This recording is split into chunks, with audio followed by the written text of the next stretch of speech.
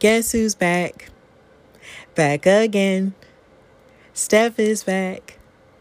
Tell a friend. Steph is back. Steph is back. Steph is back. Steph is back. Steph is back. Steph is back. Steph is back. Steph is back. Da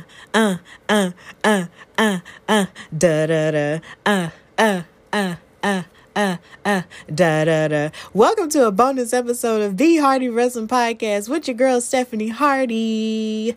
I know this is abnormal for me, but yeah, I had to release a second episode because I know my first episode I had news and gossip-ish, and I had an amazing conversation with Mark Torres, the amazing Bronx-based photographer, but I needed to do a recap of all the shows that took place this past week between Raw, NXT, SmackDown, and NXT Takeover from tonight. So sit back, relax, and listen to this bonus episode I had to hit y'all with. I had to hit y'all with another one. I just couldn't stay away of this new episode of the Hardy Wrestling Podcast.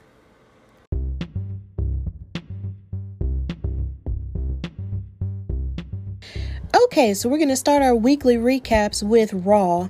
And in terms of the women, Raw sort of started with the Raw Women's Championship match between Asuka and Zelina Vega.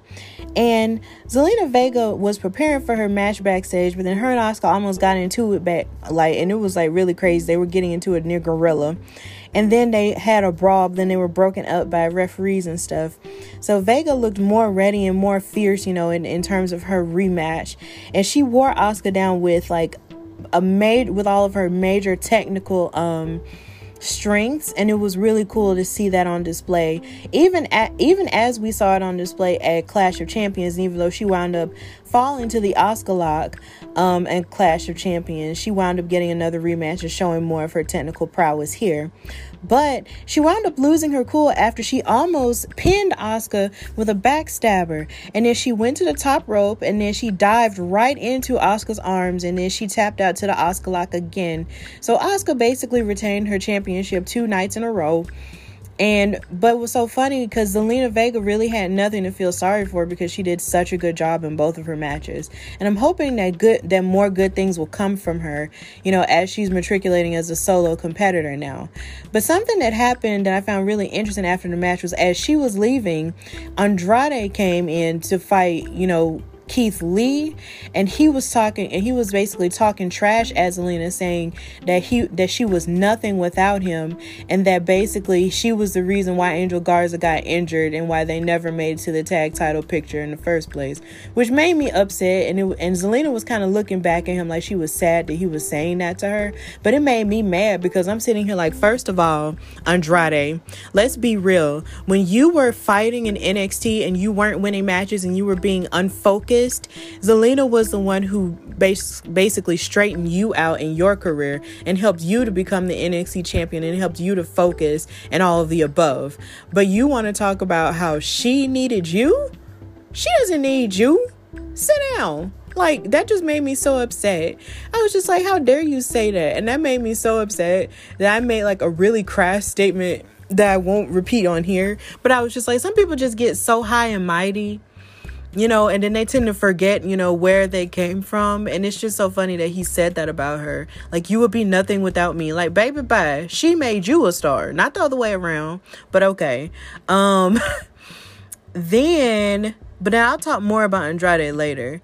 Also with the women, you had the Mysterio family drama with Aaliyah, and Jerry Lawler had his King's Court which is basically low-key giving me Maury and Jerry Springer vibes at this point. And the Mysterio family were basically talking about how bad of a person that Seth Rollins is since he's been torturing them. And then Aaliyah was talking about how she felt basically felt like Seth Rollins was a terrible person too. But then Seth came on the screen and revealed text messages sent between Aaliyah and Murphy where she had wished him a happy birthday, and she was really angry about it. So she stormed off before Ray could even stop her and ask any questions about what's going on. And it was just kind of... And then as that was going on, Dominic had attacked Murphy and stuff. But then it was just so sad because as towards towards the middle of it, as Murphy was trying to basically like cool things down, Dominic was beating up on him saying, you need to stay away from my sister and all the other stuff, because he just doesn't trust him at this point. And who honestly would? But as they fought in the match, Aaliyah was trying to beg, Dominic to stay away from him and stop beating him up and all of that. And then he wound up losing his match to Murphy because of that distraction by Aaliyah. So it's looking like they might be pushing the whole Aaliyah Murphy storyline thing, which wouldn't be that much of a bad thing to me, because I know a lot of people on social media are complaining because of the age difference or whatnot. But at the same time, if she's 19 years old and that technically makes her more of an adult, and if they've given their permission for this to happen, then maybe it's not that big of a deal. And if they're wanting to do a romantic storyline, then I think that would be cool. But what I'm wondering in the storyline is if Murphy is just going to use his feelings or whatever, or like use her feelings for him to sort of infiltrate the Mysterio family on behalf of Seth, or is he's going to use the sort of romance that's bubbling between them in order to basically get free from Seth and his influence and stand on his own 2 feet. So that's going to be interesting. And that's and also with the women, we had a tag team match between Dana Brooke and Mandy Rose, who've both been traded to Raw relatively early, against Natalya and Lana. And what's so sad is with Natalya and Lana, it's like they've been put together as this comedy act. But they're not really like a comedy act, because they're not like haha funny, but they're basically talking about, how they, should be given more opportunities at the women's tag team title simply because of their TikTok relevance. And it's so crazy because TikTok does not a champion make. And I think I've said that before, but it bears repeating. TikTok and social media does not a champion make, and they really need to understand that. But their outfits are really cute though, with their whole pink and black, heart foundation kind of deal going on.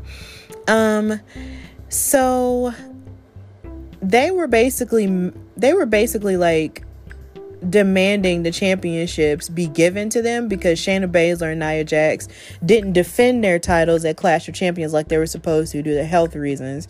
But then Adam Pearce came out and told them that the titles would not be vacated, but the team could earn a future shot by facing the new members of Raw, which was Mandy Rose and Dana Brooke. And Mandy Rose actually came out in an outfit that was designed to pay tribute to Trish Stratus in one of her earlier pink and black outfits that she had, when she first started as a valet for TNA.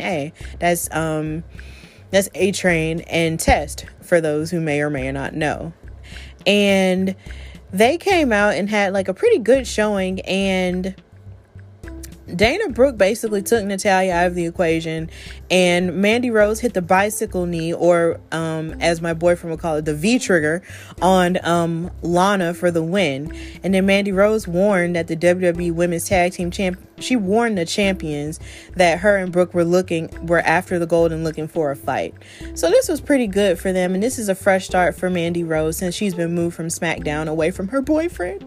But Otis. But I think it's a fresh start for her, with a new partner and everything. So I think it's going to be cool. So that's pretty much all that happened with the women. And Raw initially started with Randy Orton giving warnings to Drew McIntyre and the WWE OGs. So at Clash of Champions, Drew McIntyre and Randy Orton had their WWE Championship ambulance match. And that match wound up ending with the other OGs that Randy Orton had injured, along the way towards his match with Drew McIntyre. And they basically came back and got some vengeance upon him for that match. It was Ric Flair, Big Show, Christian, and Shawn Michaels. And all 4 of these OGs came out to introduce Drew McIntyre. And McIntyre was talking about how happy, he was to stand out, to basically stand with these men that he's, looked up to for so very long. And they basically put him over and basically said, thank Drew McIntyre for letting him get revenge on them. But Randy Orton, being the party pooper he is, decided to appear on the Titantron and tell everybody in the ring that they would pay for crossing him, before he supposedly left the building or whatever. But then Drew McIntyre put out an open challenge to anyone in WWE who has not yet fought him for the WWE Championship later on that night.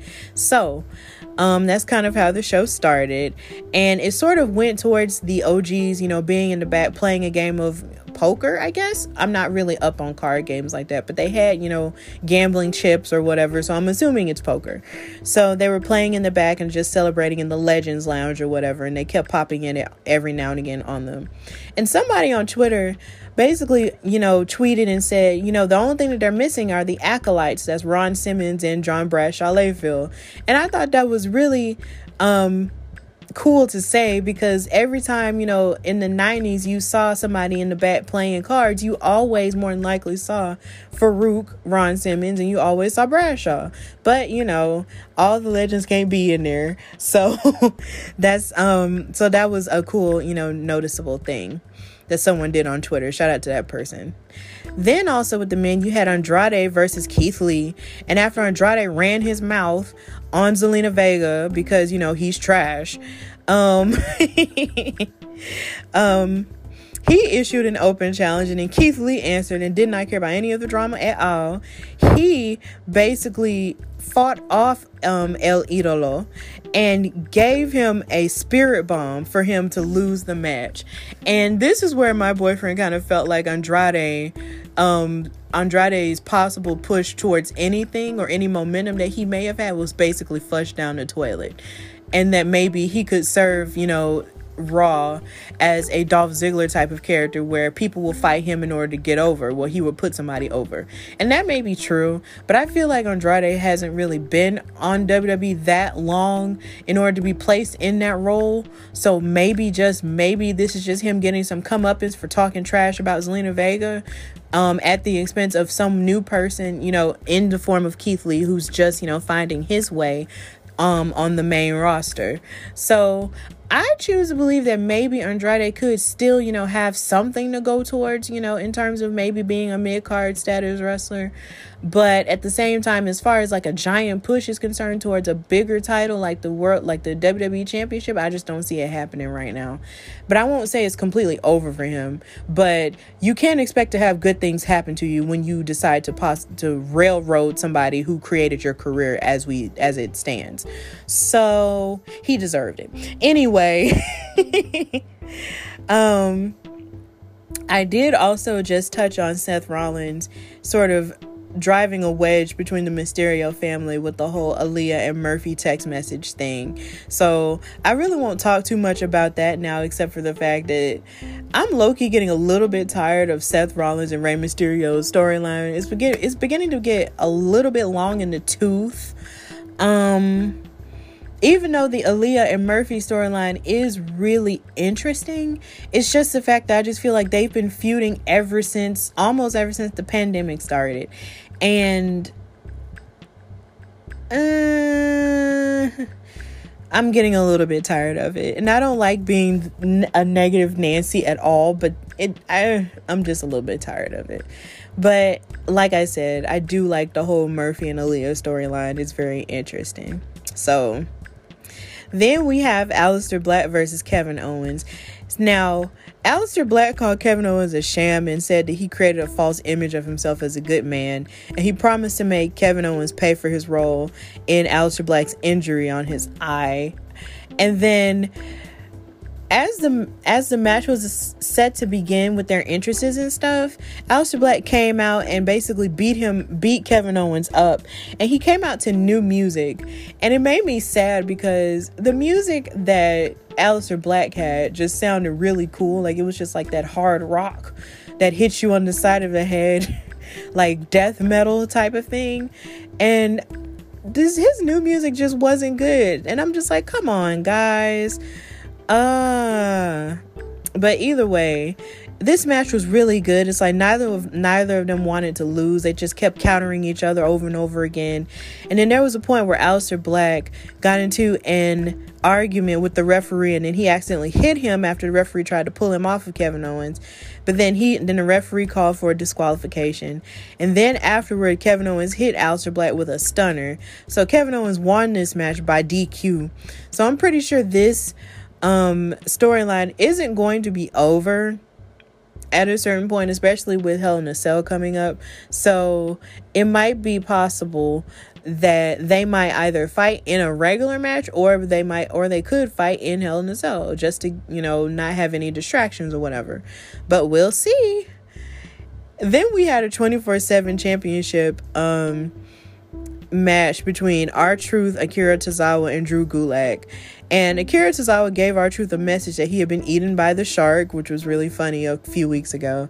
And he handed his black belt to R-Truth, but it was actually a distraction to allow Drew Gulak to take out R-Truth to win the title. But then Drew basically wound up getting rolled up by R-Truth again to get the championship back. And then they wrestled in a triple threat match in the ring. And then surprisingly, it was a back and forth fight between them all. But then Truth took out both men and then pinned Drew Gulak after hitting him with an AA, like his hero John Cena, to retain the title. So it's so funny that the 24/7 championship has turned out to be one of the most entertaining parts of Raw. That wasn't something that I was expecting last year. And R-Truth is a huge part of it. Like when you think of a 24/7 championship, you think of R-Truth now. And they're just synonymous with each other. And it's to the point now where he's actually had 40 reigns with this title. And what's so funny is the fact that that's the most reigns that anybody's had with the WWE title at this stage or in the modern era. And it's just really cool to see, what he's turned it into. And the other superstars have done good things with it, but none, R-Truth deserves all the credit that he, has for being a kooky 24/7 champion. So that was really cool. Then, of course, I did touch on Dominic Mysterio fighting Murphy in a match and how Dominic got distracted with arguing with his sister about the whole, romance angle thing. And then he got distracted, and then Murphy rolled Dominic up for 3, and Murphy wound up winning the match. And then Dominic wound up trying to beat him up with a kendo stick, but then Murphy ran off to avoid it. And Aaliyah wound up slapping Dominic in the face to basically, prove how upset, she was at him. So this is just getting kind of messy. Then we had the Hurt Business versus Apollo Crews, Ricochet, and Mustafa Ali, who is now returned to the main roster on Raw. And of course, you can never go wrong with the Hurt Business. But lately, Cedric Alexander has been missing. He was missing at Clash of Champions, and he was missing on Raw. And that made me kind of upset. Like, where is he at? But the Hurt Business has been bullying people backstage. So they bullied a man at catering, but then Mustafa Ali ran into the group near the locker room and got into an argument, and he was backed up by Apollo Crews and Ricochet. So now we have another group of, but basically another set of cruiserweights in a whole collective, like Apollo, Ricochet, and Cedric was before, Cedric turned heel and joined the Hurt Business. So MVP told Apollo Crews that this had to end because he'll never stop the Hurt Business or take away the United States Championship away from Bobby Lashley. So they all brought a big fight, and towards the end, the ring was clear for Ali to hit a tornado DDT into a 450 splash for the win over MVP. So MVP put over Mustafa Ali. And I was really happy to see him get this win on television. So this was cool. Here's hoping that later on they'll give them a longer match. But honestly, I just want more from Mustafa Ali, because I really feel like he could have been able to do more if he hadn't have gotten injured last year around the time Kofi Mania was getting started, because Kofi wound up taking his place once he had gotten injured, and that's how Kofi Mania wound up getting started and being what it was. But had Mustafa Ali not been injured, then it could have been Ali Mania, you know? So it's just like, I kind of, ever since then, I've always wondered what else, you know, if there was more for Mustafa Ali to do, or if he was meant for a giant push. So hopefully we can explore that a little bit more as the new year progresses, in terms of wrestling. Then we got to the main event, which was Drew McIntyre's open challenge for the WWE Championship. And Dolph Ziggler came out to supposedly accept the challenge before he actually revealed that his challenger was supposed to be the returning Robert Roode. But I still call him Bobby Roode because old habits die hard.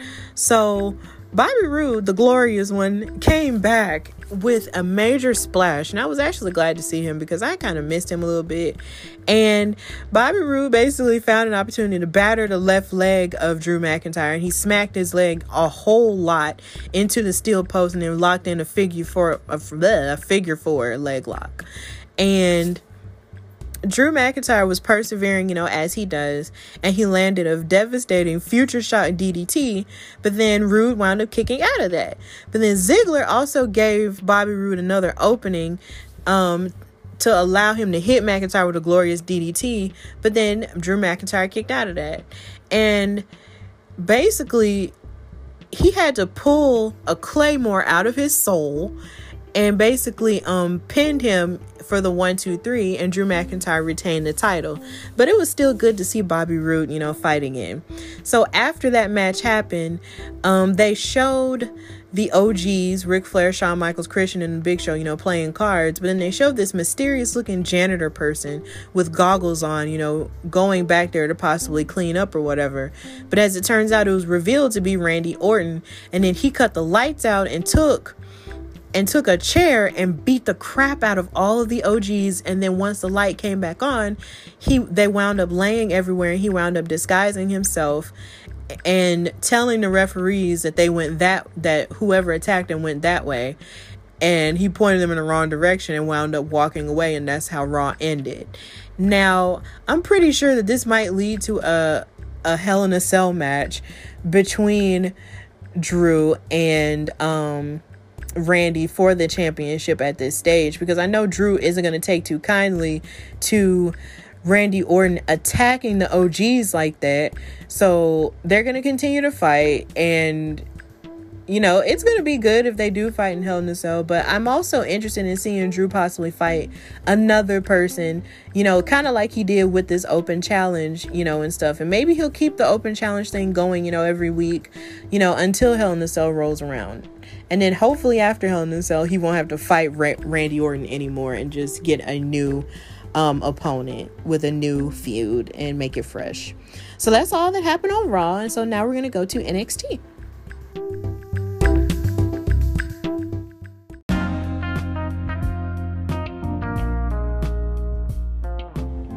Okay, so now we're going to recap NXT. NXT started this week with a match between Shotzi Blackheart and Dakota Kai. Dakota Kai came out with Raquel Gonzalez, her enforcer, dressed in all red, you know, from top to bottom, looking fierce and stuff. And they basically started with rolling pinup combinations on each other to sort of get a quick fall and get into each other's head or whatever, but you know, that didn't work out and the match kept going.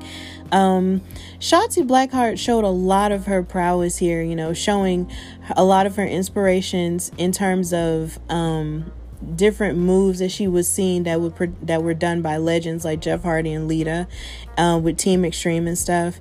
And she used a quick roll up to try to get a 2 count before she wound up grounding Dakota Kai with a unique submission.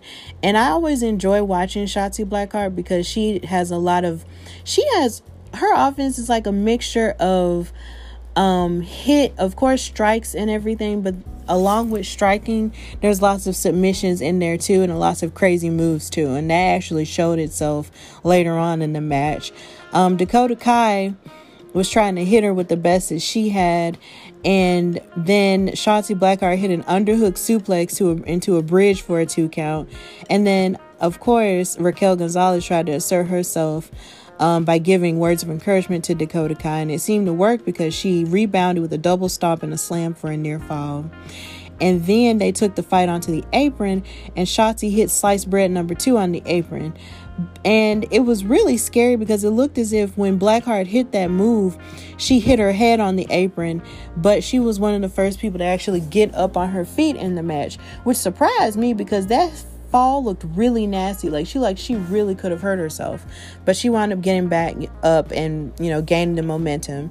But then Raquel Gonzalez tripped her up, but then Rhea Ripley came out to take down, Raquel Gonzalez, because of course they have a beef going on, and drove her into the steel steps.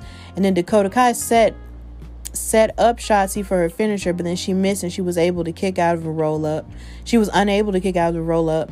And then Shotzi rolled out of the ring and, celebrated after she won her match and avoided Raquel at the same time. So it was good to see Shotzi Blackheart get this win, especially after she wasn't able to get a chance to become the number 1 contender to face Io Shirai at Takeover on Takeover. So this was really good. I really enjoyed this match, and I hope that later on down the road we'll see a match between Rhea Ripley and Raquel Gonzalez, in terms of them going at each other. So that's going to be really cool. Also with the women, we had a singles match between Kaden Carter and Xia Li.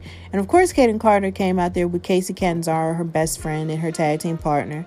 And Casey was there basically just being her support system as she faced Xia Li, who's trying to assert herself a whole lot more. And they had quick takedowns and counters before coming to a stalemate, but then Kaden scored scored a really big hit with a drop kick from the middle rope, but then Xia Li quickly took her down and then hit her with a bunch of vicious strikes. And then they began exchanging more pinning combinations, but then Kaden Carter was able to get the victory with a sunset flip. And this is where the story got kind of interesting. Kaden offered Xia Li her hand, but then Xia was like, no, I'm not going to take it. And then she shoved her to the mat and then walked away. So now we're seeing for the first time shades of a heel turn for Xia Li because she's getting sick and tired of losing, to people now. And I think Casey Catanzaro got a little bit upset with her, wondering what her deal was and everything.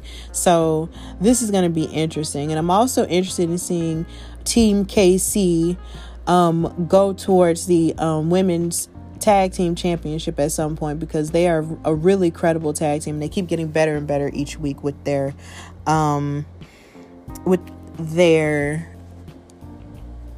what's the word I'm looking for? With their continuity as a tag team and their chemistry. So that's going to be really cool. And then the main event was basically the power couple in the form of a mixed tag with Johnny Gargano and his wife Candice LeRae versus the NXT Women's Champion Io Shirai and the NXT North American Champion Damian Priest.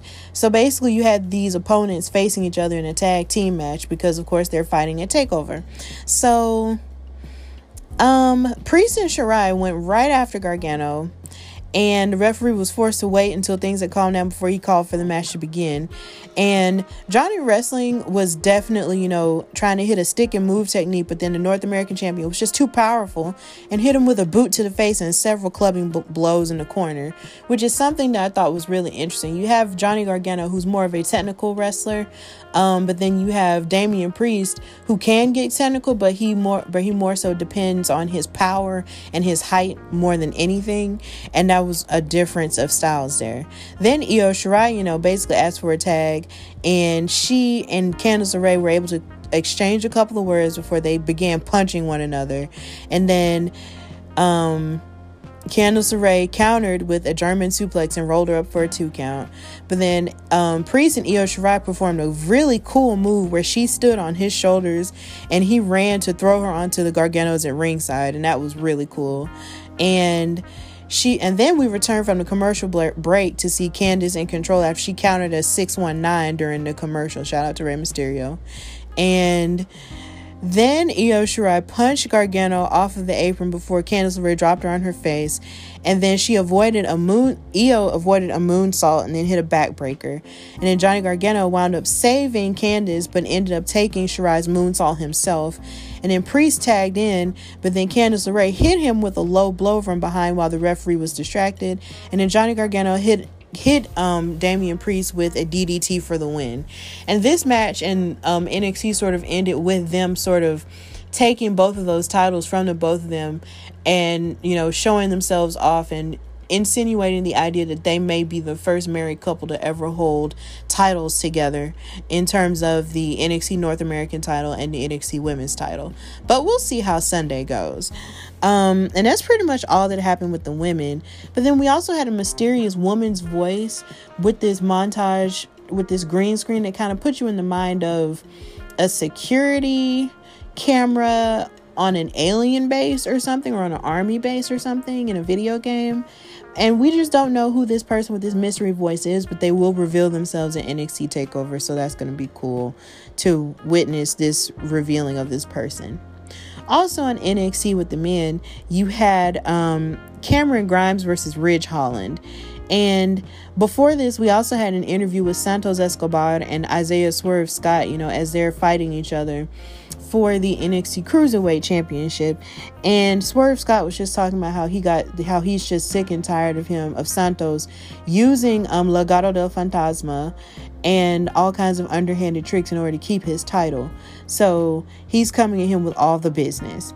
And then they also showed a video package for Kyle O'Reilly that talked about how he came into the wrestling business and how he loves working with the Undisputed Era and how Adam Cole is his best friend and how he's ready to prove himself in terms of fighting Finn Balor, because as he was matriculating through the wrestling landscape, Finn Balor always wound up avoiding him, you know, not just avoiding him on purpose, but just wound up getting out of his grasp.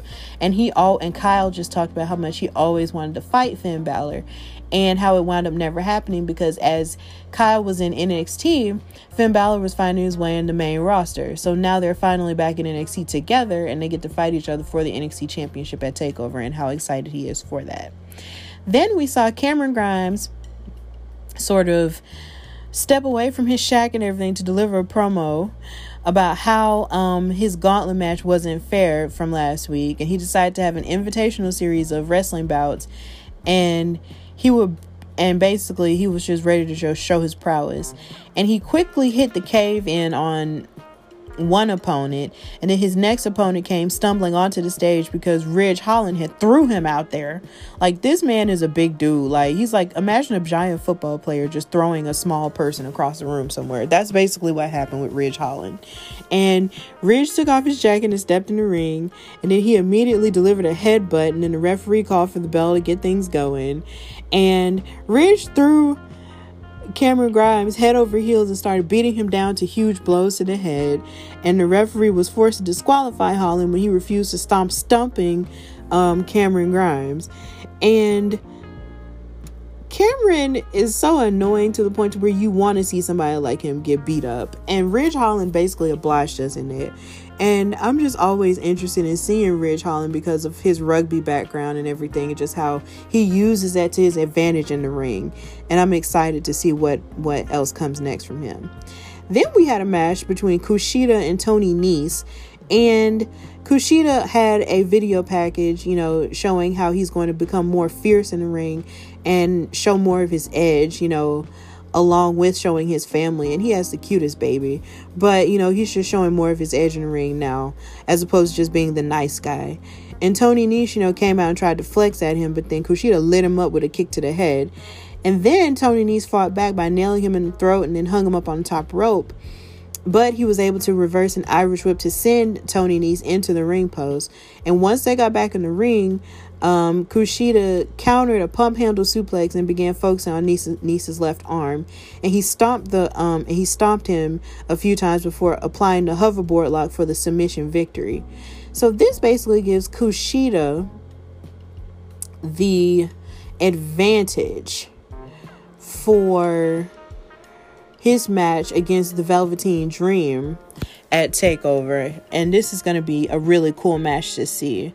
So, but I do feel weird about Tony Nese sort of being the guy that they sort of bring up to lose to somebody that's getting a rub. So I just don't know what's going to come of Tony Nese from now on, or if he's just on 205 Live or what, but it just feels weird to see him lose all the time. Then we had a match with Adam Cole, Bebe, versus Austin Theory. And Adam Cole got in the ring after the commercial break and spoke about how people think that the Undisputed Era has changed since they fulfilled their golden prophecy, only to lose all of those titles, at different points of their careers. And he claimed that they're the same group, that won all the titles, and the same group that dominated NXT for like 3 years. And he called out Austin Theory for talking trash about Kyle O'Reilly and dared him to say the same thing to his face. And he basically gave Theory the chance to get in the ring or suffer a beating by the entire group. So Austin came out there and got in the ring for a match with Cole.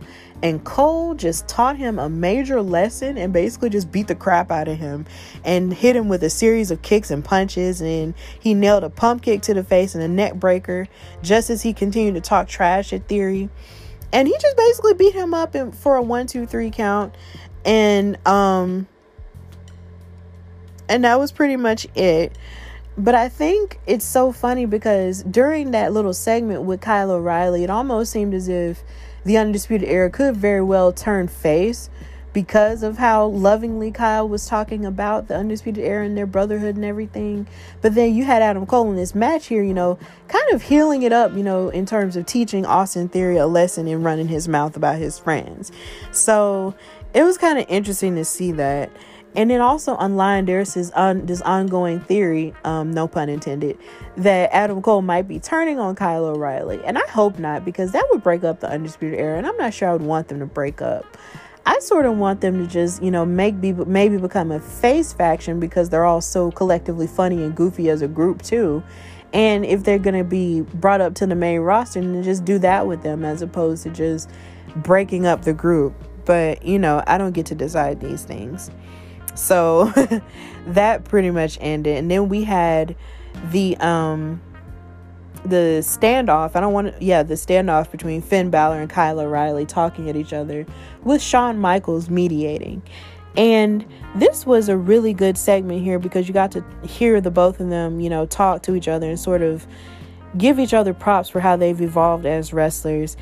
And Finn Balor, congratulated Kyle on earning this opportunity and said he had the utmost respect for him as a competitor. And then Shawn Michaels asked Finn Balor what he thought of Kyle O'Reilly, and he said that only somebody who doesn't pay attention will underestimate Kyle O'Reilly, and he knows exactly how good he is in terms of his tag team technician work. But even though he said, he was good, he said he wasn't good enough to be champion. And Kyle O'Reilly said that he's a fan of Balor, but he also said that he has a big ego. And then he also said that he would defeat Finn Balor. And then Finn Balor asked if he was going to be a man and do this by himself or bring his Undisputed Era buddies with him. And Kyle said that he would be a man and do it on his own. And so they remained quiet and civil throughout this encounter. But then they wound up, not really shaking hands, but just sort of looking at each other with a mutual respect for one another. And then that's basically where that segment ended. So that was interesting to see, and it was a nice change of pace because usually when it comes to these matches, or if it's like a contract signing, it usually devolves into a whole brawl and everybody winds up fighting. But that didn't wind up happening at all. It was just, two people who really respected one another, just telling each other, like, I'm going to bring my A game, you're going to bring your A game, and we'll see what happens at the end. So that was really cool. And that's pretty much it for what happened on NXT. And NXT TakeOver is happening Sunday.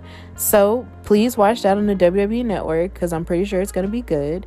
And now we're going to recap SmackDown.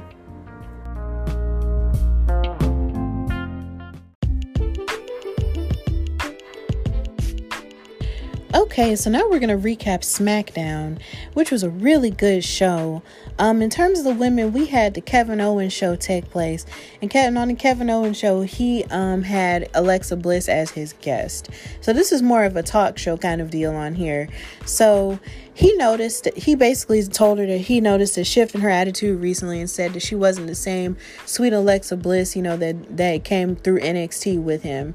And she said that she didn't know what he was talking about. And then she started talking in a strange tone and asked him if he wanted to be better.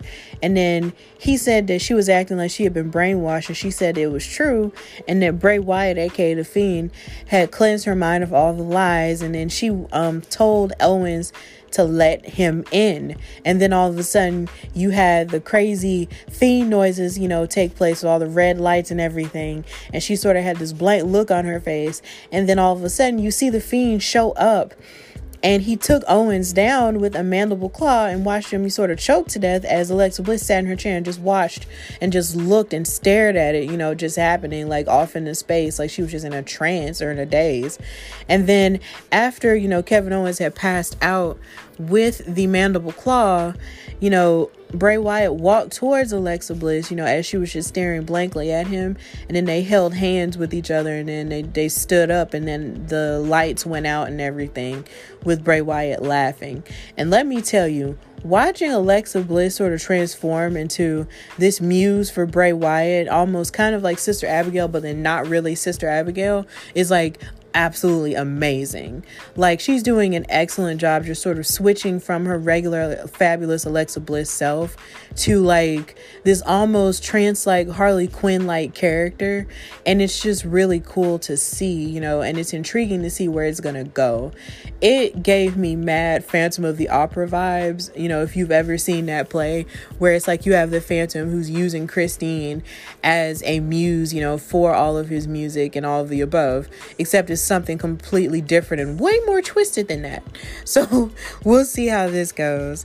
Also with the women, we had the revealing of Carmella as the glam girl in the mirror, and she was talking about how when she was dressed as the princess of Staten Island with her unitards and all that other stuff and Dancing with R-Truth, she sort of lost herself and lost her way, and blamed the stars blamed the fans for, losing herself and losing focus on what she's supposed to be focused on, and that's being, a dominant woman in the women's division. And she came back with all of her shiny clothes and all of her shiny rings and everything. And I guess now she's just going to prove that she's better than everyone on the main roster. So it was cool to see how they revealed, her to be the untouchable one, like she wrote in her mirror and everything. And her glam was absolutely amazing. And I wasn't too disappointed to find out that it was her, because I know she hadn't been on TV in a long time. So I was glad to see her. And something that disappointed me was the fact that she actually went on Twitter today and talked about the fact that she hadn't been on Twitter or on television in 5 months. But yet once she came back, she was met with so much negativity and all that other stuff. And it's so sad, because you go back and then you find a way to sort of reinvent yourself and your character and everything, and then people have something negative to say about it. But at the end of the day, I understand if you may not be feeling it or whatever, but at the same time, don't trash her as a person, and don't, crap on her and all the hard work that she does, in order to possibly make this character work. There are a lot of people who are saying they feel like, oh, it's just another Emelina situation where, they gave her this gimmick, but then they reversed it and then turned her back to regular Emma and all this other stuff. Or she's acting like Paris Hilton or whatever and all this other stuff. And give her a chance. Like, you just found out that it was Carmella. Like, give the whole thing a chance and just chill, guys. But, us as wrestling fans have a tendency to just jump to conclusions and not chill. So, that was interesting. And also with the women, we had Sasha Banks come out, and she came out with this beautiful pink and dark blue outfit with her neck brace on. And she was talking about how she had basically beat up on Bayley at Clash of Champions, and how she was ready to basically take her on. And she challenged Bayley for the SmackDown Women's Championship on next week's SmackDown, which is where also the WWE draft is taking place. So even though there are a lot of people on social media who were hoping that maybe they were going to stretch that match out all the way to possibly WrestleMania, I think it's kind of impossible for that to happen, considering the fact that WrestleMania is like next March, and here we are in October. So of course they have to make the draft episode of SmackDown really big. So what else can make it, twice as big if you don't have two of the best women who've carried the women's division almost all this time since the pandemic happened, fighting a match with the main women's title there. I'm excited for it because I'm ready for her to get her vengeance on her, because I believe Sasha Banks is the GOAT and she is overdue for this amazing push that she's about to go on at the expense of Bayley. Now, I'm pretty sure Bayley's going to try any type of underhanded tactic to try to, lose, to try to make Sasha lose. But honestly, how can Bayley truly win when you're fighting the person who helped you keep your title for so very long? So that's going to be really cool to see. And that's pretty much all that happened with the women. With the men, the show started with Roman Reigns, being crowned the tribal chief after him retaining his universal title against Jey Uso, his cousin. And Paul Heyman began his whole segment by saying that he was a little nervous because he talked about how he had known the Anoa'i family, since the day Roman Reigns was born, and he knew all of this was destined to happen. And he said that Roman Reigns is not just a tribal chief or of his family or WWE, and that he's the leader of the entire WWE universe.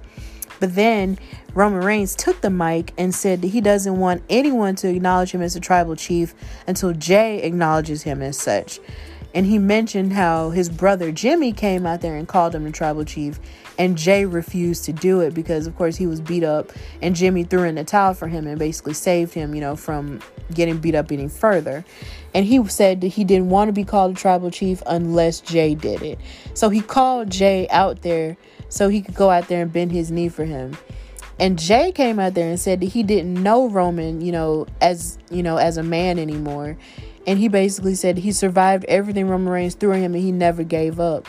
And he said that the title would be his if Jimmy had never thrown in the towel. But then Roman Reigns, turned around and told him that the fight was the worst night of his life because he didn't want to hurt his cousin. And he claimed that he was doing everything he could to help him by putting him in the main event. And all he wanted Jey to do was to acknowledge him as a tribal chief, and none of that would have happened. And then he said that Jey embarrassed the entire family and broke his heart. And I felt like this entire situation was a classic case of gaslighting. And if you do or do not know what gaslighting means, that's basically when you do something to a person and a person calls you out and tries to hold you accountable for it, but then you try to tell them that it didn't happen the way that they remember it. Like, that's gaslighting. And this was a classic case of it because you had Roman Reigns, and Jey Uso. You had Jey talking about how he felt like I didn't recognize you anymore and how you basically beat me up to a pulp like you didn't care about me anymore. But then you had Roman trying to flip it on him and say, oh no, I was hurt. You weren't hurt as much as I was hurting, because I didn't really want to do that to you. I was just trying to help you, but it was just horrible. And then Roman Reigns went on to say that, he was going to offer his cousin another title shot at Hell in a Cell. But, if he does accept the challenge, he'll have the highest stakes in WWE history. And then he hugged him and said, maybe you shouldn't take this challenge because it will just end up like it did at Clash of Champions. Which was just another case of him underestimating his cousin over and over again. And I was just like, this is so horrible. Like, if Roman Reigns doesn't just sit down somewhere and stop being just this evil cousin person, I don't know what to do. Because it's like, at one case, you're saying that you love and you care about your cousin, but then the next case, you're also saying that you don't care about him and that you would basically be willing to hurt him in order to teach him a lesson, and that he's biting off more than he could chew. And it was just like, man, Roman Reigns is doing such a good acting job. Like, this entire segment of this story was just so good, and it's just so meaty, and it's just so good. Then you had, after Roman Reigns left the ring, Jey Uso stayed in the ring. And then he was confronted by AJ Styles. And AJ Styles kept talking all this trash and kept saying, hey, is the luau over? And all this other, kind of tone deaf stuff that you really shouldn't say to Samoans. Because, just because they have somewhat of an island culture doesn't mean that they have the same island culture as another group of Pacific Islanders as well. Like, he was saying lots of tone deaf things that you would expect somebody from Georgia to say, in terms of being a country boy from Georgia, like he is. So, sit down, AJ. But then they started in the match and he kept whooping Jey Uso into the corner, but then he came back at him and hit him with an uppercut and a jumping headbutt. But then AJ avoided him in the corner and scored a 2 count with a jumping forearm to the face, and he choked Jey Uso against the bottom rope before the referee forced a break. And then Jey Uso countered a Styles clash by dropping his opponent on his face, and then he sent AJ Styles out of the ring, and he tried to attempt a suicide dive, but then AJ Styles met him with a kick to the head. And then he lifted Jey off of the apron to drop him onto the announce table with a vertical suplex. And then when we came out from commercial, AJ Styles hit a backbreaker for a 2 count. And then Uso turned things around with a pop-up neck breaker. And then AJ Styles blocked a superfly splash with his knees and set himself up for the phenomenal forearm. But then Jey Uso kicked his feet out from under him and delivered 2 kicks to the face before climbing the rope for a big splash to get the victory over him. And this was something that I thought that was really cool and kind of surprising in a sense of AJ Styles actually putting Jey Uso over, because Jey Uso is sort of finding his footing as a singles competitor, and to get a win over somebody like AJ Styles, who is like a veteran in the business, was just really cool. It was a really cool rub from him. So expect Jey Uso to continue to rise, from this occasion. Then we had John Morrison versus Otis, and Otis is being antagonized over and over again by The Miz and John Morrison with this lawsuit thing or whatever, and then also with The Miz kind of quasi sending Mandy Rose away to Raw to separate them, because they feel like ultimately Otis doesn't deserve to be Mr. Money in the Bank this year or whatever. So John Morrison came out and he tried to use his speed, to take over the match, but then Otis was able to get the upper hand with his power moves and stuff, and he took him down with a Vader splash for the win. And this match was just really quick.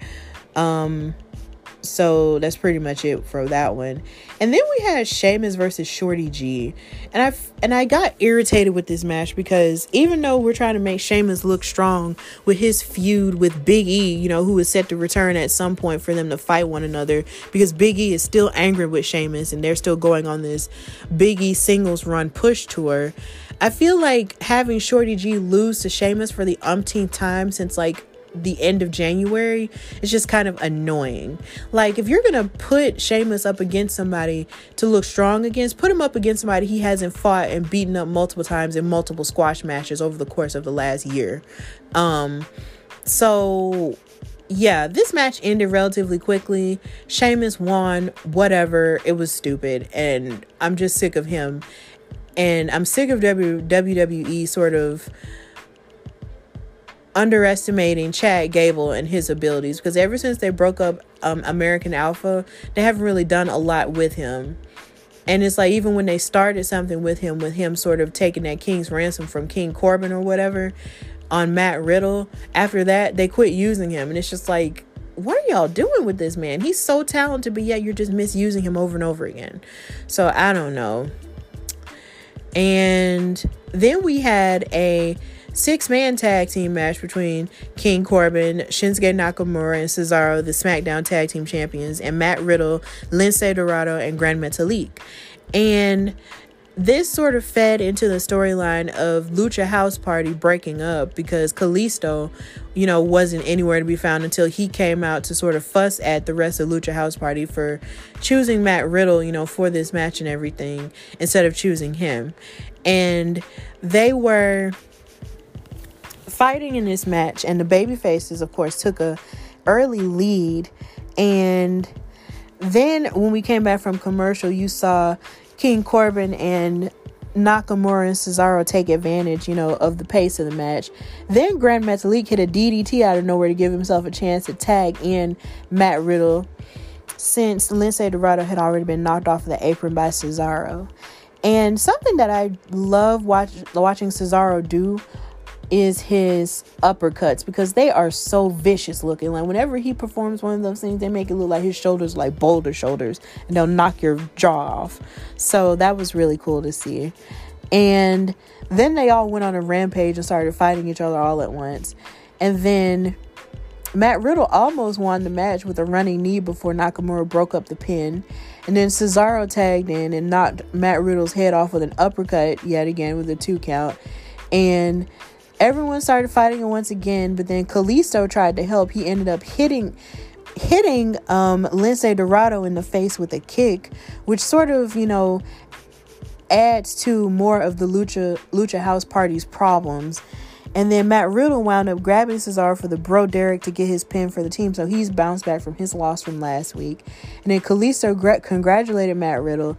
But then Lince Dorado got into a shoving match with them after the miscommunication, which basically just beefs up the idea that they are bound to break up at some point. I don't know who's going to turn heel on who, but I really feel like it's going to be Kalisto. And it's just going to be, pretty heartbreaking. But at the same time, it's whatever.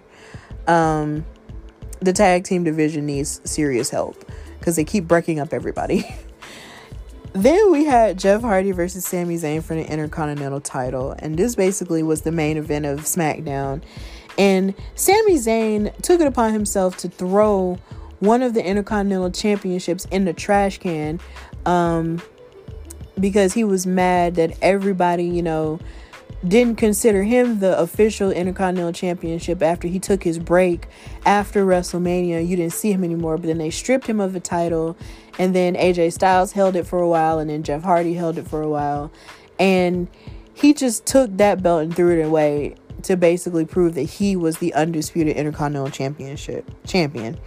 And then he went out and wrestled this match against Jeff Hardy with his ribs taped up and his shoulders taped up, from that ladder match they participated in Clash of Champions, which I definitely recommend because it was good story-wise and action-wise too. And they were selling their injuries because, of course, Jeff Hardy is still struggling with his left knee injury and stuff. And this match was pretty good. They were fighting back with lots of punches. Sami Zayn attempted a leapfrog, but then Jeff Hardy drop-kicked him out of the air. Jeff Hardy built up some momentum, but then Sami Zayn kept finding ways to turn the tide in his favor again because he's a crafty person. And then we returned from a commercial break, and then Sami Zayn leveled Jeff Hardy with a clothesline for a quick 2 count. But then he kept the upper hand for a long time, but then he was unable to keep Jeff Hardy down because we don't ever give up. Hardy gang. And then Jeff Hardy countered him on the top rope and then hit a superplex. And then after a brief exchange, Sami and Jeff Hardy went into the corner with an exploded suplex. And then Sami Zayn had taken the pad off of the turnbuckle in the ring. And as they kept fighting around it, they kept fighting not to hit their head into it until finally Jeff Hardy tried to do a whisper in the wind after Sami Zayn blocked a swanton bomb. And as he tried to do his whisper in the wind, Sami Zayn tripped him up so his head hit the exposed turnbuckle. And then Sami Zayn covered him to retain the Intercontinental Championship. So basically, I guess this is Jeff Hardy sort of falling down the line for the Intercontinental Championship opportunities, and Sami Zayn sort of, showing himself as the great competitor that he is and the crafty competitor that he is, to use underhanded tactics to stay champion. So who knows who's next in line for the IC title at this point, but this program was still pretty good. And then with AJ Styles, being out of that picture, and with him sort of losing to Jey Uso, who knows what's going to happen with that as well.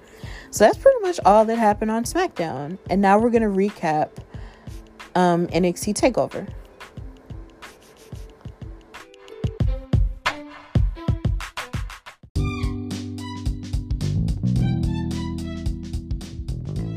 Okay, so Now I'm going to recap NXT TakeOver 31 that took place on tonight. It was hailing from the all-new Capitol Wrestling Center in Orlando, Florida, which I guess from now on is going to serve as NXT's Thunderdome, as you can imagine, because they also had fans there, on the screen like they do for Raw and SmackDown's Thunderdome. But then they also had regular fans there along with WWE NXT superstars in the audience as well. They were being blocked by plexiglass and chains, and they also had, different pods for a lot of the fans who were wearing masks in there as well. They named it the Capitol Wrestling Center after the Capitol Wrestling Corporation, which was the predecessor to WWE, that was founded by Vincent J. McMahon.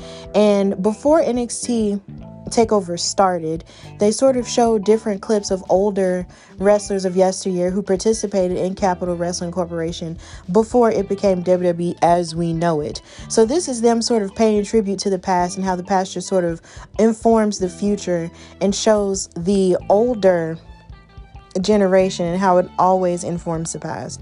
So that was really cool. They showed a quote by Vince McMahon in 1977, and he said, "You're looking at some of the most remarkable athletes in the world today.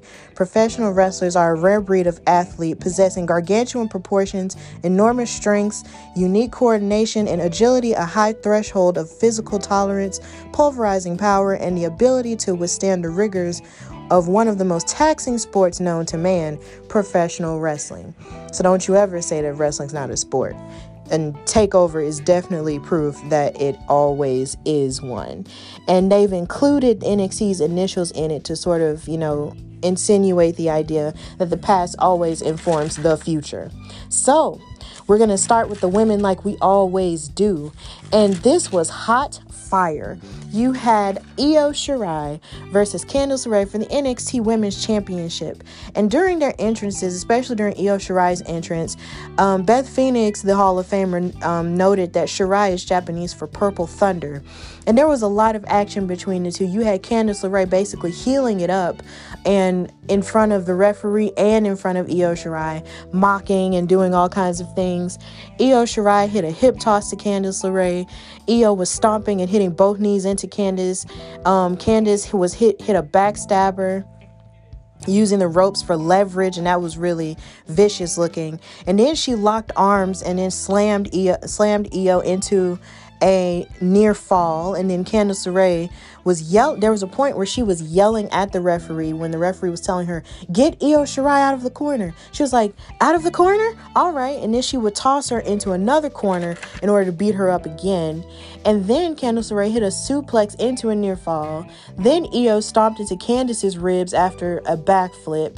And then Io Shirai was able to hit a 619 and a missile drop kick to a near fall. And then there was one spot that was really cool where they hit suplexes on one another, back and forth.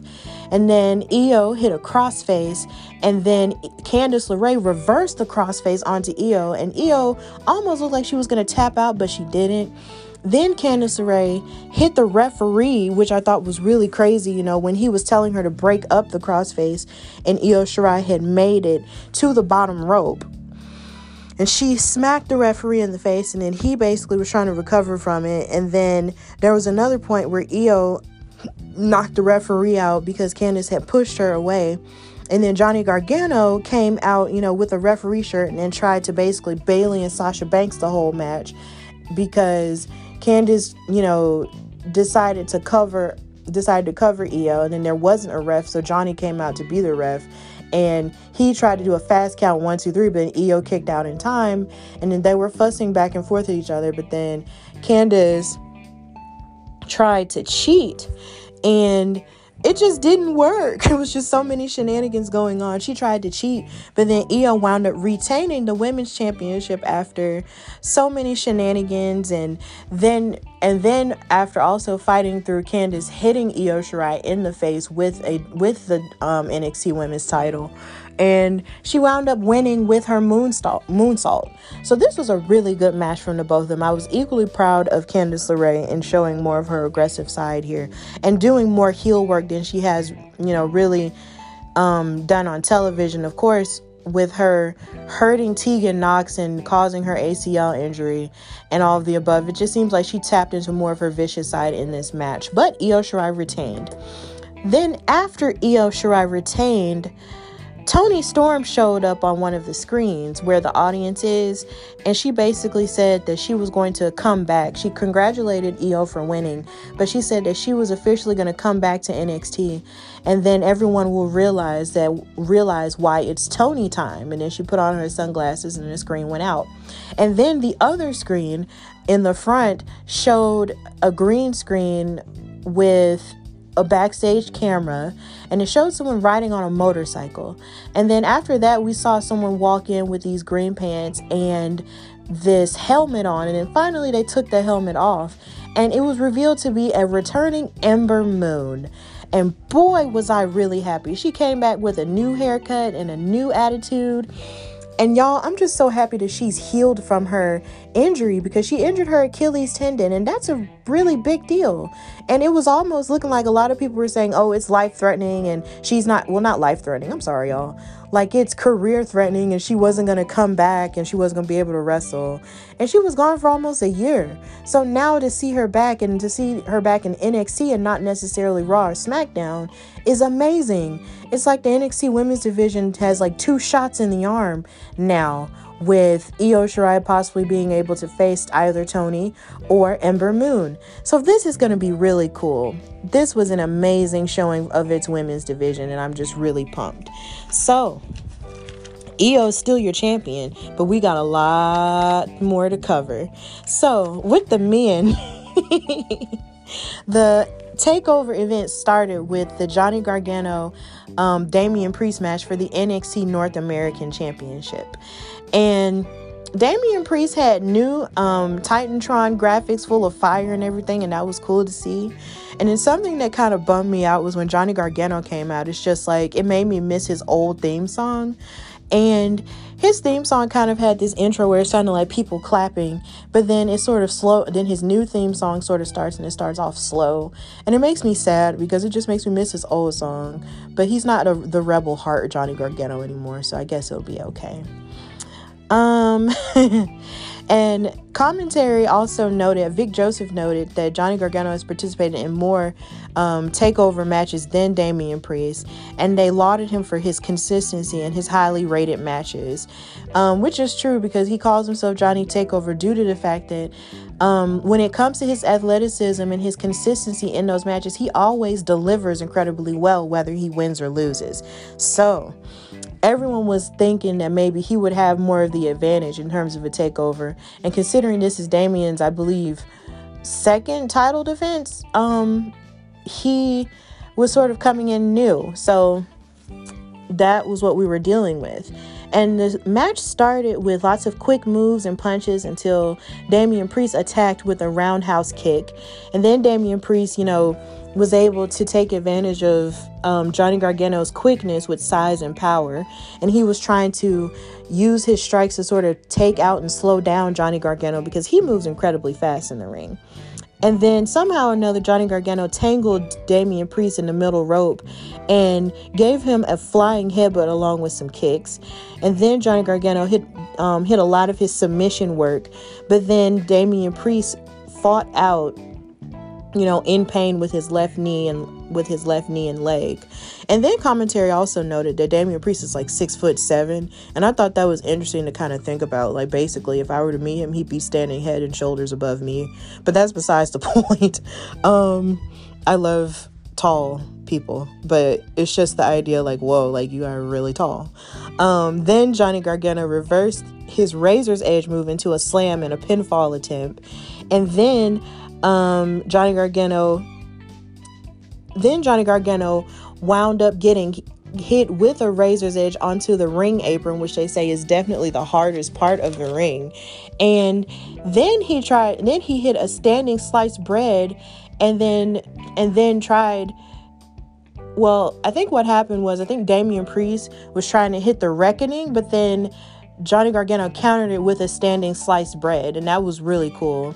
And then Johnny Gargano mocked Damian Priest's arrow move that he does in the corner of the ring when he's getting ready to hit or kick someone. But then Damian Priest choke slammed him, and Johnny still, kicked out, because he just doesn't like to give up ever. Then Damian Priest did a flipped suicide dive onto security because Johnny Gargano moved them in the way. And then while the referee was distracted, he hit a low blow onto Damian Priest and a super kick, but then Damian Priest still kicked out. Then Johnny Gargano locked in the Gargano escape and then Damian Priest wiggled towards the bottom rope and escaped. And then he hit the Reckoning to end the match. And Damian Priest wound up retaining his NXT North American Championship.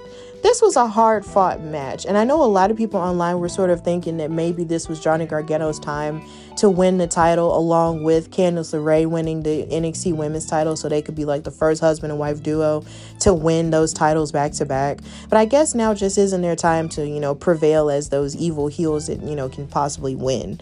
And I'm glad that Damian Priest won because it feels like he just got it. So it wouldn't have made that much sense for him to lose right here and now. But it was definitely hard fought and it was definitely a good match. Then we had Kushida versus Velveteen Dream. And Kushida was out to sort of, show his rage and his edge that he has now, and he's seeking to prove himself. Whereas Velveteen Dream sort of feels that the spotlight will probably ultimately undo Kushida because he's just not used to it. So Velveteen Dream came out in the outfit, and it looked like he was dressed as a mad scientist. But then Vic Joseph and Beth Phoenix kind of, reiterate the fact that he was dressed up like the Doctor from Back to the Future. And I thought that was really interesting because he had his hair, dyed gray, and he had the pants and the radioactive gloves and everything. So I didn't immediately notice it until they said so, because I really never saw Back to the Future. I've only seen it like in passing. So I thought that was a really cool concept to try to get in the head of Kushida, who comes out and sort of dresses like Marty McFly. And it's just, he was doing that to try to get in his head.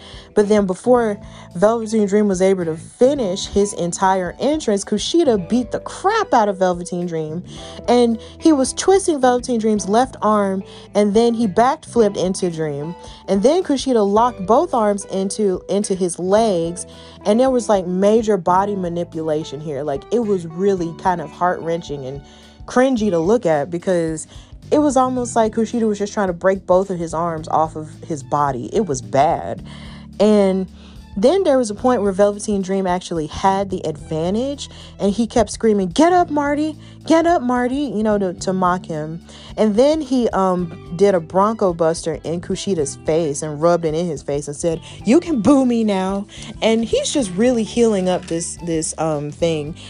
And his entire character, he's just really healing it up. And then the commentary table was basically saying, you could tell that Velveteen Dream is really focused and he is really good when he isn't focused on outside things. It's almost like they're insinuating the fact, they're playing into the idea of Velveteen Dream's, troubles, while also watching him sort of fight in the ring. And it makes me wonder, what if there's a background story behind that.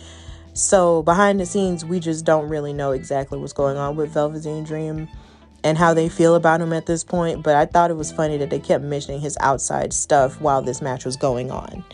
Then Kushida tried for a backflip, but then Velveteen Dream locked in a sleeper hold on him. But then Kushida stomped Velveteen Dream while holding his arms, and then he pulled Velveteen Dream into the ring post multiple times as Dream kept begging and saying, I'm sorry. But then he just kept, wrecking his arms, and then Kushida kicked the steel steps into Velveteen Dream's hand. And that was really rough to see too. It was almost like he was just trying to just destroy him. Then Velveteen Dream went for the purple Rainmaker, but then Kushida locked in an armbar as Velveteen Dream, moved toward the rope. And then he hit another armbar, and then Velveteen Dream tried to hit the purple Rainmaker again, but then he couldn't capitalize on that finisher due to his injured arms. And then he got up and then screamed out, "Dream over, call your mama and tell her about it," at the audience. And then Kushida locked in the hoverboard lock from the top rope and then clinched it in as Velveteen Dream tried to hit everything, including his fireman's carry, to get loose from it. but his injured arms just wouldn't let him finish the job, and he wound up tapping out. So Kushida won this hard-fought match against an NXT, standard at this point in Velveteen Dream. And as he was celebrating a little bit with the ref throwing up his hands, he went back to punish Velveteen Dream even more and basically tried to wreck his arms some more. And that was just really rough to see. And the referees basically told him to back up and get away. But then he went back to beat up Velveteen Dream even more. And it was just really rough. So at this stage, I guess Kushida's healed now? With a question mark? Healed with a question mark? I don't know.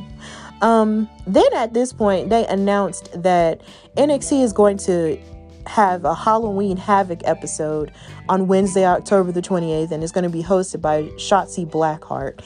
And of course, if you are abreast in your wrestling history, Halloween Havoc was a pay-per-view that was held by WCW, and since WWE owns WCW, since they bought it a long time ago, they get to use anything that WCW has. So now Halloween Havoc is now going to be an episode of NXT on the 28th, which is the Wednesday before Halloween.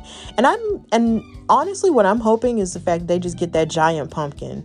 Because for some reason, I just really like the idea of that giant pumpkin that said Halloween Havoc when I was a child, and I hope they use it, and it'll be really cool. And I think Shotzi Blackheart is probably the right person to host it, because she, even though she has green hair and she's a Spitfire, she also looks like she could be a gothic, scary person. So that's going to be really cool to see. Then we had Santos Escobar versus Isaiah Swerve Scott for the Cruiserweight Championship. And something that commentary noted was the fact that Swerve has a boatload of knowledge as a lucha wrestler as well. And I had no clue that he, had that type of background. And I thought that was cool, because that basically means that he would be well evenly matched against somebody like Santos Escobar. Man, this match was really good. So Santos came out dressed in traditional Mexican wear, with a sombrero and a jacket, and then with a lucha mask as well. And he came out with Raul Mendoza, and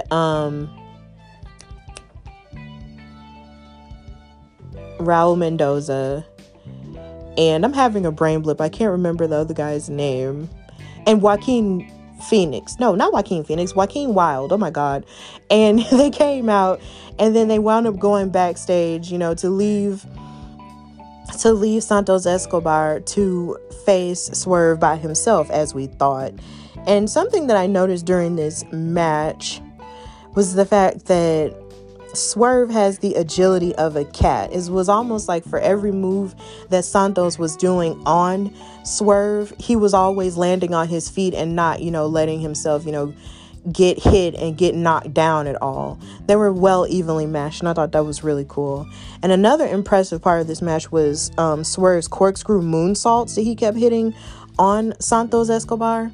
And something that Wade Barrett kept saying was the fact that since Swerve had pinned Santos Escobar 2 other times before this takeover, that he should just do what works. But honestly, I just think Swerve was just trying to prove that he was just as good, if not better, than Santos Escobar, and he deserved to be champion, which means he had to pull a whole lot more out of his bag.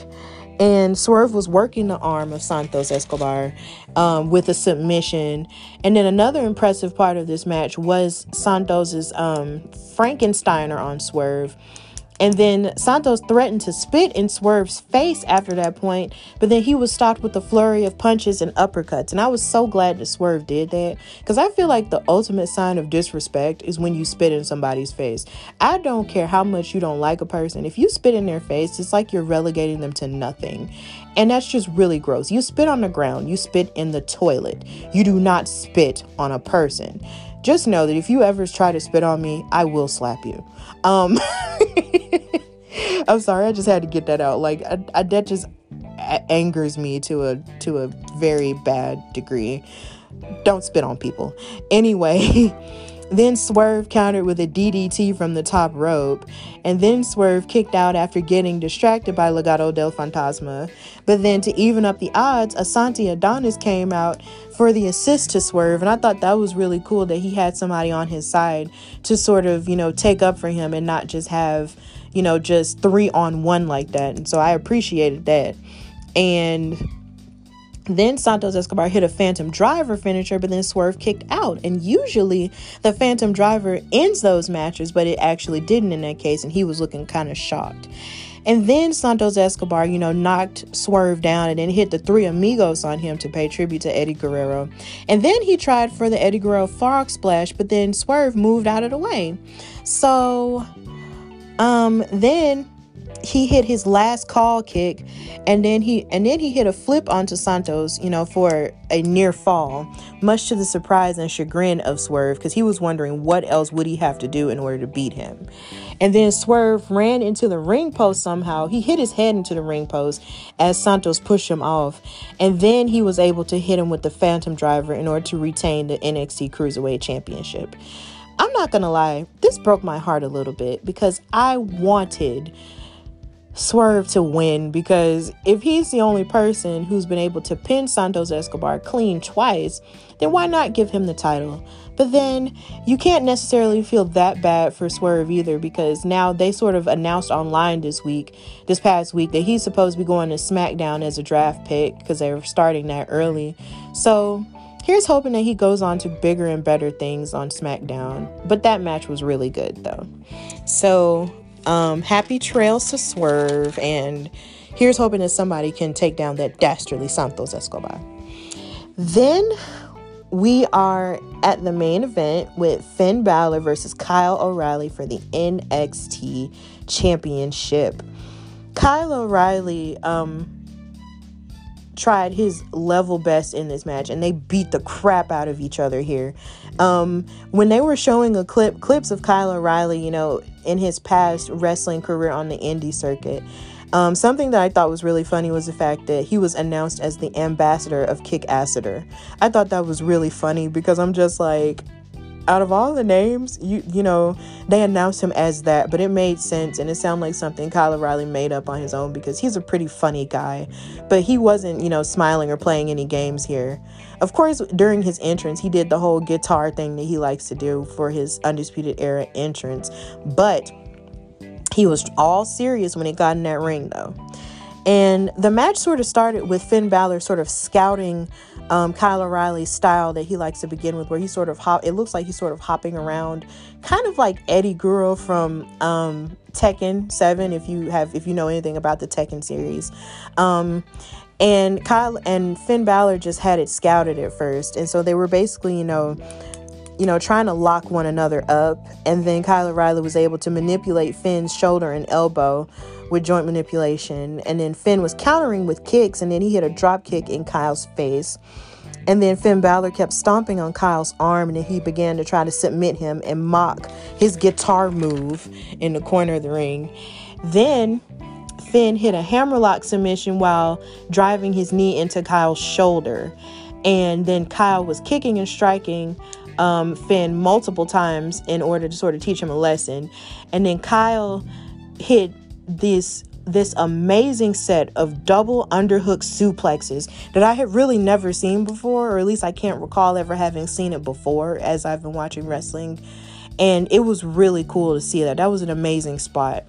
And then Kyle looked winded after Finn hit him with a spinning kick into his ribs or his liver, and then he fell down, and it was almost kind of looking like he was questioning whether or not he should continue the match because he got hit with that move. Like, it was really scary for a second, because the referee was asking him, do you want to continue?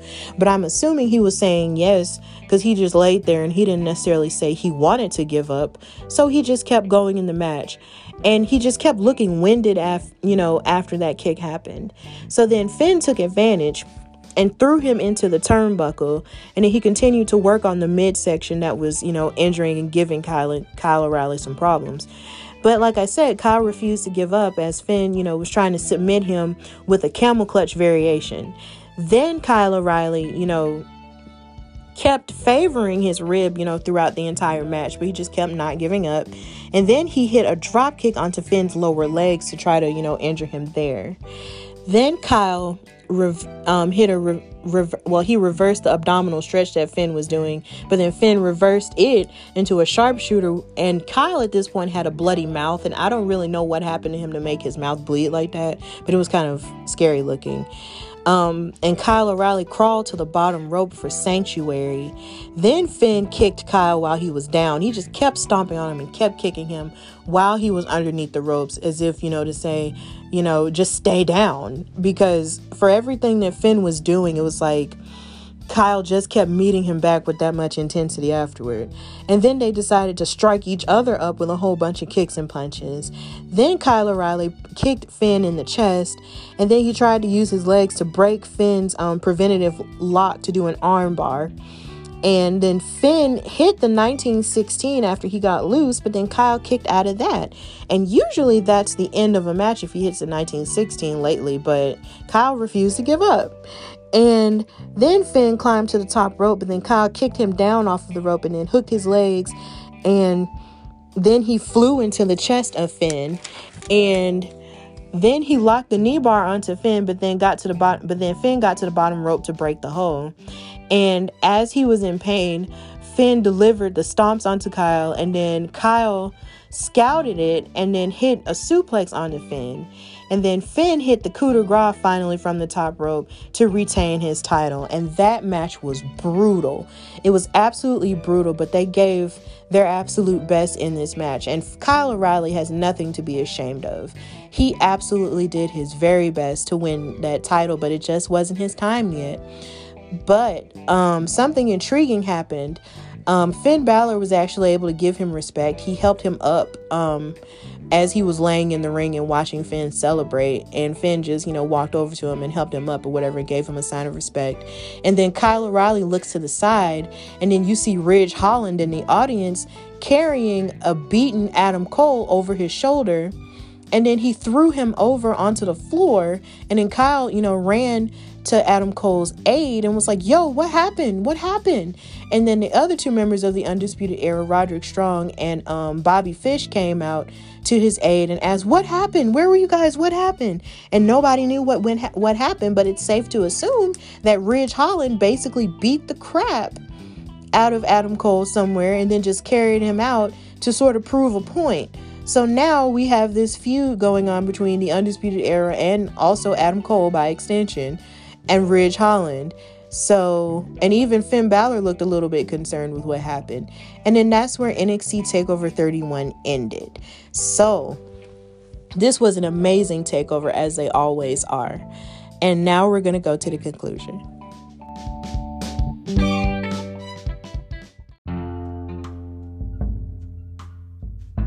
Okay, so thank you for listening to this bonus episode of the Hardy Wrestling Podcast. If you want to follow me, just know you can follow me on Instagram at Hardy Wrestling Podcast, and follow me on Twitter at Hardy Wrestle Pod, and follow me on Facebook at Hardy Wrestling with Stephanie Hardy. And also remember that I'm selling t-shirts for $20. They've got my slogan on here for chill, positive, and passionate on the front. And on the back, you have the acronym for Hardy Wrestling Podcast, HWP. And they come in the colors of black or white. And you could get them in sizes small to extra large. Or if you need larger sizes, please let me know. And if you want to pay the $20 for the t-shirts, you could just pay me on Cash App. And it's hashtag Stephanie Hardy 4. I hope you're having a fantastic weekend and have an even greater week. And I hope you are being your best selves and just being your best positive, loving selves, and continue to stay safe, in the midst of all of what's going on. And also just remember to be the light in the world, because there's so much darkness going on, so just be the light. And until then, I'll see you next week for our 30th episode of the Hardy Wrestling Podcast. And until next time, bye, y'all.